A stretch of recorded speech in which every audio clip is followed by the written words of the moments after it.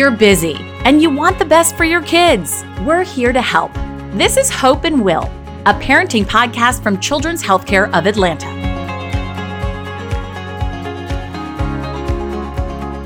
Let's rewind our mental clocks back to 2020. Remember when any time you touched a surface outside your home, you had an almost instant reflex to seek sanitizer? And we were almost comically careful in trying to not touch our faces, right? Now those stellar hygiene habits have largely gone by the wayside for a lot of us. And contagious illnesses, particularly those that affect our respiratory systems, have roared back in a big way. Hi, I'm Lynn Smith, the host of Hope and Will. I'm joined today by two infectious disease experts, who are both moms, who can shed insight into our COVID-era immune systems and give actionable tips to keep your family healthy in this new normal.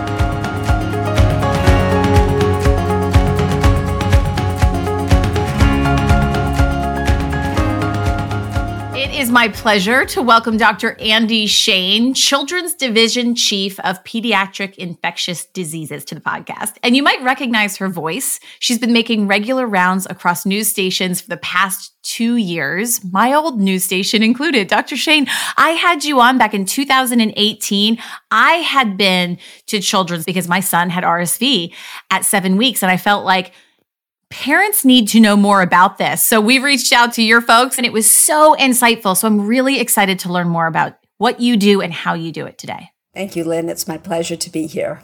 And so tell us a little bit more about what your role is as an infectious disease doctor. So I'm a pediatrician first, and so that means that I take care of children, and then I study and specialize in infections, and that's what we've been seeing a tremendous amount of, and infections usually from viruses and bacteria are the most common infections that most children experience. And what I try to do is help to understand which virus or which bacteria may be causing particular symptoms and diagnose infections. Then once we know what bacteria or virus may be causing an infection, then we have options to treat the specific bacteria or virus. As you point out, it's happening so often now.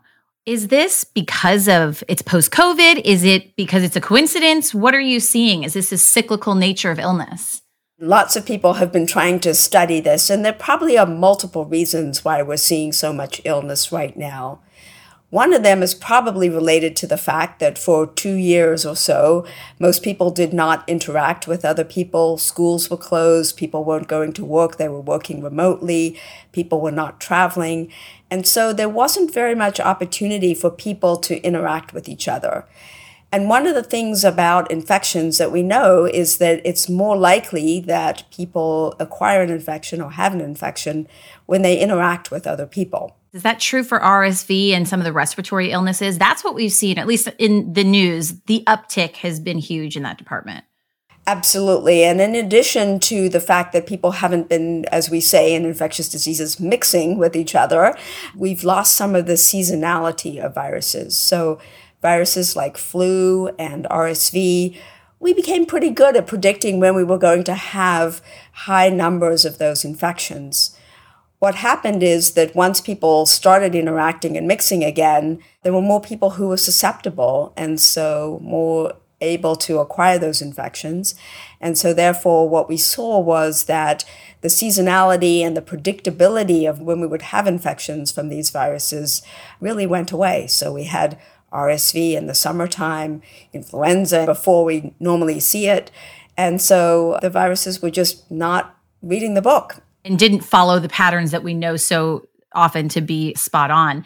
Can you describe for us, in the simplest terms possible, sort of how kids in particular, get sick? How are they getting infected? So it depends a little bit on what the infection is. But in general, bacteria and viruses are everywhere in our environment. And they're everywhere in us. They live in our nasal passages, they live in our mouths, they live on our hands, which we come into contact with various surfaces. And so the most common way is just through person-to-person contact, through respiratory droplets, so that's when you sneeze or cough. Children just love to interact with each other and share their, what we say, are secretions. And so that's the way they explore their environment, is by touching things. And so that's why we often see more infections in younger children, because as a consequence of exploring their environment by touching things, they're also acquiring bacteria and viruses that they haven't seen before.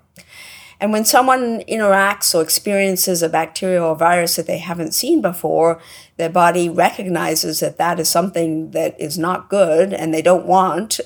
And so it tries to make what we call an immune response. So we have a little army of various types of soldiers. There are different types of cells in our body that basically try to fight and get rid of this invader bacteria or invader virus. And that's when you get sick, you have your symptoms of fever, your body is trying to have you cough to get it out, to sneeze to get it out. If it's a virus or bacteria that causes some stomach upset, diarrhea, vomiting, your body is basically trying to rid of this foreign invader. But our immune systems are smart, so they remember these attacks. And if you experience the same bacterial virus or sometimes a similar bacterial virus, the immune system will say, I remember this, and will not have that full-fledged response that results in all those symptoms. So you may have a little bit of a runny nose, a little bit of a headache, maybe a small fever, but you won't have that full-blown response that you had the first time. And sometimes you won't have any response. And there's a big difference between a viral infection and a bacterial infection, not just in what it is, but how you treat it, right? Absolutely. We probably have more viral infections in general than we have bacterial infections, but the key difference, as you really pointed out, is that for bacterial infections, we have antibacterials, or commonly known as antibiotics. And so once we know what the bacteria is, we can then prescribe an antibiotic that could help the immune system in its response and essentially help rid the body of that bacteria. The challenge is that viruses don't respond to antibiotics, and so if somebody has a viral infection and you give them an antibiotic, it's probably not going to have an impact or won't have an impact on that viral infection. We'll talk about antibiotics in a moment, but that was what was so frustrating for me when I experienced seeing my son go through RSV, which is a virus. You can treat the symptoms by getting the phlegm out, but you can't cure it. It just has to work through your body. And that was something for me that was hard to get my head around. Let's talk about the idea of where these germs are living, right? So we're always picking up the hand sanitizer when we maybe pump gas or we're opening a busy door in a public place. But there are a lot of things that we aren't thinking of, nooks and crannies where these germs are living and we're not being as diligent about. Can you share with us what those are? Obviously, it's a good idea, those places that you mentioned. But I think the number one thing that we forget about is things that we touch, and we call these high-touch surfaces. The main high-touch surface is one's phone, and we touch our phones many, many times a day. The other is computers. We are so used to electronics in our world. Keyboards, that's a place that lots of people are touching. And so thinking about those surfaces as potential places where bacteria and viruses may live when they've been transferred from someone's hands is also very important. I'd like to give you a couple different scenarios where you could get some of those germs. Let's take, for example, like drink from a water fountain. So I think if the child is old enough that they won't put their mouth on the faucet, that is certainly reasonable. What's probably a little bit easier is to have a refillable water bottle and bring that into the vicinity of the water stream so that the bottle is not touching the actual spigot and capture the water that way. What about something like riding in a shopping cart? I wipe off the handle because how many people are grabbing that shopping cart? But I put my son right there in the basket. Is that something we should avoid? Probably a good idea to wipe it down. One, because if there are bacteria or viruses there, there's a chance that they could be removed by not only it's more the physical act of wiping, but also many of them are impregnated with antibacterial substances. And also it doesn't taste so good. So if you put your mouth on a shopping cart handle once after being cleaned, you're probably not going to do that again. In general, it's probably a good idea, and I think we all do that, just to wipe surfaces.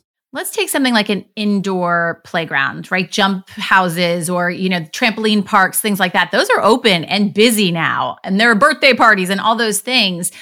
Is that something that we can ease back into? What I recommend in situations like that is that the child uses hand sanitizer before going into the activity area, and many places actually require that. And then again, if there's any food or eating or drinking activities before eating or drinking, if the child goes to the restroom, washing hands or using hand sanitizer, and then as you're leaving as well. Those sort of safety measures, or we call them mitigation measures, could prevent transmission. Obviously, you can't wipe down an entire activity center. And so really what you want to do is try to focus on the hand hygiene. What about at a restaurant? Sitting in a restaurant high chair or sharing a condiment bottle of ketchup with a table that you know that has used the same bottle? I would adopt the same recommendations for those activities. And high chairs, it's probably a good idea just to surface wipe it if it hasn't been. Oftentimes you are able to see something, and so trying to rid of anything visible is probably a good idea in general. And then hand hygiene before eating and then after eating.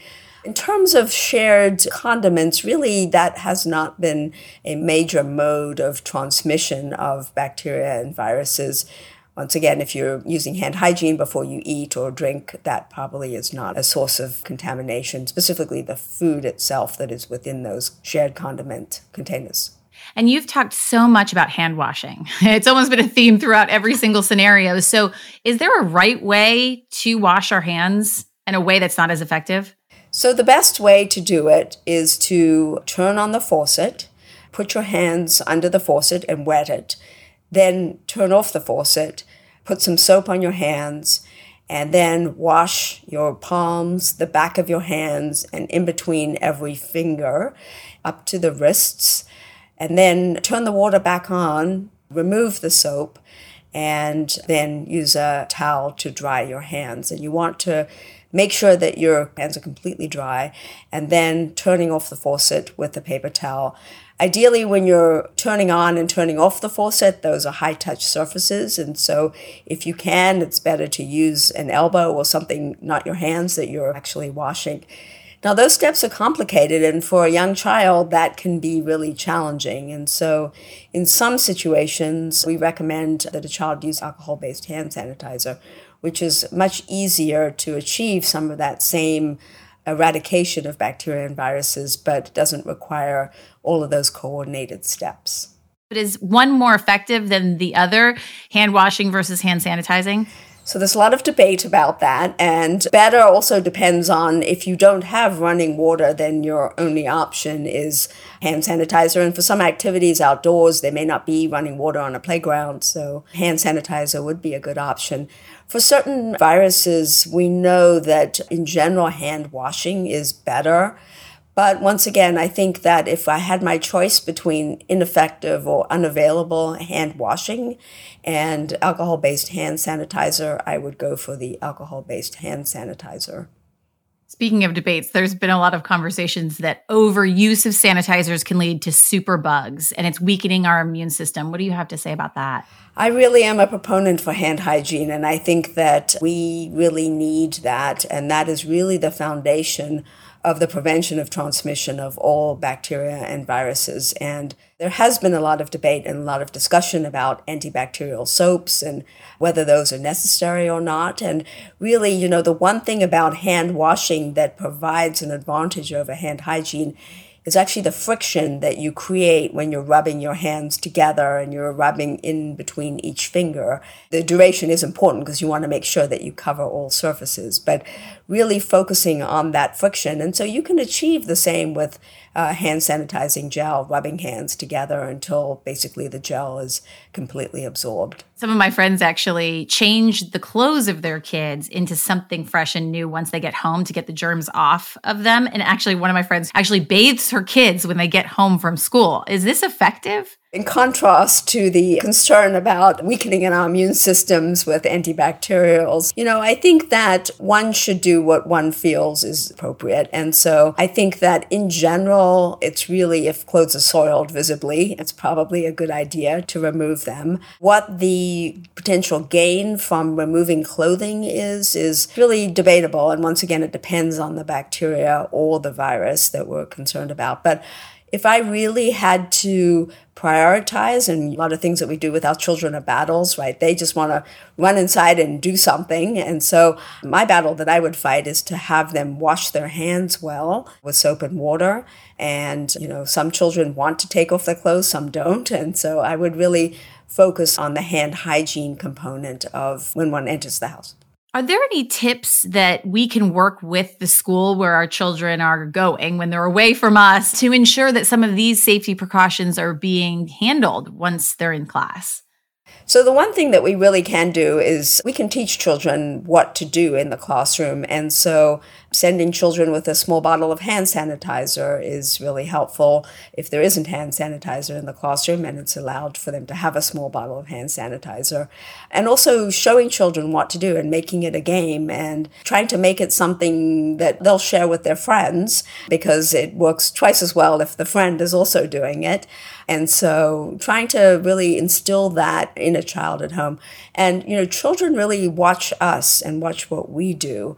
And so we have to be good models as well. So if we model the behavior at home and say, wait 1 minute, wash your hands, and show them how to do it and observe them, it will become part of their natural routine. And before you know it, they'll be doing it.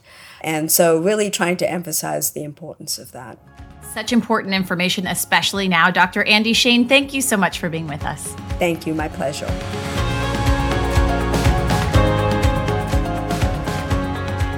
I'd now like to welcome Dr. Preethi Jaggi to the show. Dr. Jaggi offers great insight into how antibiotics factor into the treatment of those diseases. So, Dr. Jaggi, welcome. And I know just like Dr. Shane, you're an infectious disease physician. So you've also had a passion for what we call antibiotic stewardship. Can you tell us what that means and why you're so passionate about it? Over time in infectious disease, we have realized that we need to be very, very careful with antibiotics that are life-saving drugs, in that we should not be overusing them. Because we know that about 35,000 people die each year from infections that are resistant to antimicrobials. So antibiotic stewardship is just really the science of using antibiotics only when needed, using the right doses, the right drug for the right duration in order to preserve their use over the long term.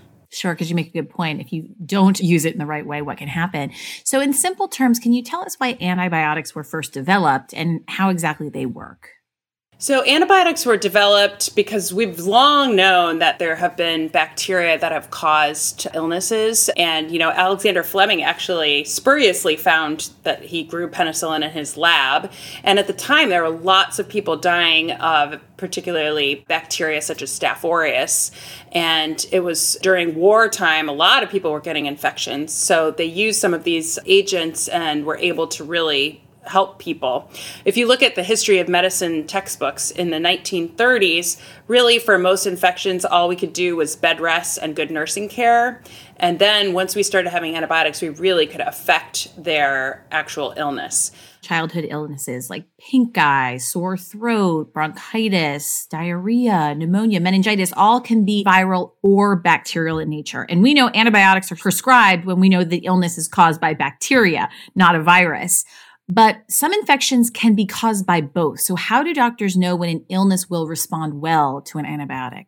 That's a great question. So this is a big effort in pediatrics, is to develop the clinical idea of what is caused by a virus versus a bacteria. So a couple of things that we look for instance, are when we think somebody may have a virus, we don't find any specific localizing area of the body that seems to be affected, for instance. We will look for the duration of symptoms. We will look at how sick the patient looks. So one of the things we always are looking for, how playful is the child. We put the whole picture together in order to think about if this could be a virus or a bacteria. And can you explain the relationship between a primary and a secondary infection? For example, a viral cold might be a primary infection, and that leads to a bacterial infection, like an ear infection, for example. So viruses oftentimes will disrupt the upper respiratory tract, right? They'll cause a lot of inflammation in the cells that line your nose and your throat and the inner ear. And that inflammation can lead to the bacteria that normally live in your nose and throat to kind of set up shop and replicate and cause an infection. So because of that mucosal irritation from the virus, sometimes some patients will have other diseases that will occur after that. So that could be an ear infection, it could be a sinusitis, those kinds of infections. What are some of the other common childhood illnesses that where parents can expect this is going to be realistic, that you're going to need an antibiotic for this to be effective? Oftentimes, you're going to need to have some kind of conversation with your clinician and oftentimes a visit with your clinician to kind of really sort through it. The most common things we treat with antibiotics for would be otitis media, so acute ear infections. We will treat for strep throat. That's really primarily over the age of 3 because we know that treating strep throat in general over the age of 3 will decrease the likelihood that people will get rheumatic fever. We will treat for urinary infections when we think that that is the cause of the illness after getting a urine test. So those would be some of the really common things. And then sinusitis would be another one. So all of these things are things that you're going to need to have a clinician assessing. Because again, we spend a lot of time learning about what is a typical viral syndrome versus a bacterial illness. And after doing a physical exam, looking at the ears, looking at the throat, thinking about if it's group A strep to do a test to confirm. For a urine, we would get a urine test to look for if there's white blood cells in the urine and a urine culture before we generally will treat. So all of these things will be something that you're going to want to have a clinician assessing. So, I know we've talked a lot about how it's important not to overprescribe antibiotics, but my son, for example, he had 10 ear infections in his first year, and I really struggled with whether or not to allow 10 antibiotics within that 1 year. But I'm told, listen, the infection's there, it's diagnosed. So what are you supposed to do as a parent? And he ended up getting 2 sets of tubes, but this is after a whole year. Again, this is all risk versus benefit. With primary ear infections, especially when your clinician deems them not a severe ear infection, there is an option to watch and wait because there are viruses that can cause inflammation in the inner ear, and we don't know for sure if it's a virus versus a bacteria because we're not, getting a sample of the inner ear. Some clinicians will actually do even delayed prescribing where they give you the antibiotic, but they tell you not to fill it until a certain date after giving that watch and wait period. That's an option. And, everything is risk and benefit. We're going to try to limit any factors that can increase, like cigarette smoking. If any family has a cigarette smoker, we're going to make sure we're counseling patients about that. But then when you do need the antibiotic, we do need to use it. It's all risk and benefit. Because the times when we really don't want to be giving antibiotics is when we really don't know what clinical diagnosis would warrant that antibiotic. So if your clinician is telling you that, I would really, really listen to them. So I think we're all guilty of this at some point. Just a few days into using something like amoxicillin, symptoms might feel like they're completely gone and we might forget a dose or two, or we're just going to stop early altogether. Can you explain what happens when we don't finish the prescribed course and why it's so important too? When we treat for an infection, we want to make sure that all the bacteria that are responsible for the illness are killed. And we do a lot of studies to determine the optimal duration of treatment. And some of those studies are actually ongoing where we're looking at shorter and shorter courses of an antibiotic for a specific indication. And we do a lot of work in this antibiotic stewardship field. But you don't want to go so low that you would be not treating enough. The other thing that we need to make sure is that if you're not using all of that antibiotic, you will have some leftover. And what do you do with that leftover? You may throw it in the trash or put it in the sink. And that can also get into the environment and cause antibiotic resistance. We also know that some parents will take that antibiotic, save it, and then use it later on their own. And we definitely don't want to do that. We don't want small amounts of exposure to that antibiotic intermittently, especially when you don't need it. So it's really, really important to just finish the course as prescribed. And if you have any left over, you can actually take it back to your pharmacy for them to properly dispose of it, but not to use it in the future or not to give it to anybody else. So recently, antibiotics were all over the headlines, parents having trouble getting common prescriptions filled. And in some cases, you had families that were driving to more than a dozen pharmacies or even hundreds of miles away for something like amoxicillin. So what's causing this shortage? Yes, it's a very, very difficult situation right now with antibiotic shortages. Likely Some of the issues affecting worldwide production in general are also affecting antibiotics. We know sometimes it can be weather related when we have extreme weather occurring in a certain area where they're manufacturing antibiotics is not able to do that. I know a few years ago we had a problem with some inpatient medications after the hurricane in Puerto Rico. And then also we know that demand is high right now. We have a lot of children that are having a lot of respiratory illnesses, and they may be getting some of those secondary bacterial infections. So the demand is also high. So all of those things are probably occurring. Although I would have to tell you that I don't know all of the reasons. It's a little bit of an opaque process when they're manufacturing these antibiotics. So it's really day to day, even for us in the hospital setting, to know what is available. So what is the one thing you want every parent listening to remember? I would like every parent to think carefully about asking clinicians for antibiotics when your clinician is telling you not to give them. We want to make sure that we're not giving these antibiotics inappropriately. We know that especially when we give some of the broader antibiotics for kids with upper respiratory infections, if we ask parents to do a quality of life indicator as to how their child is doing, when we're giving these broad antibiotics, they actually have a worse quality of life. They have more diarrhea, they have more rash, they have more other symptoms. And so we always want to take both the risk and the benefit into account when we're giving the antibiotic. We should never think that antibiotics are all benefit and no harm. Such good information for a lot of parents that right now are really concerned. So Dr. Jaggi, thanks so much for being with us. You are welcome.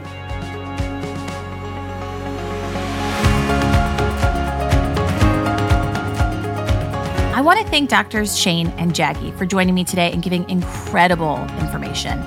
To stay in the know when we have new episodes that become available, be sure to subscribe. You can just search for Hope and Will Parenting in your preferred streaming platform, and then just click follow or subscribe. For more about this episode and related content, you could visit choa.org/podcasts. That's choa.org/podcasts. I'm Lynn Smith, and this has been Hope and Will, a parenting podcast from Children's Healthcare of Atlanta. This podcast is for general informational and educational purposes only. It is not to be considered medical advice for any particular patient. Clinicians must rely on their own informed clinical judgments when making recommendations for their patients. Patients in need of medical or behavioral advice should consult their family healthcare providers.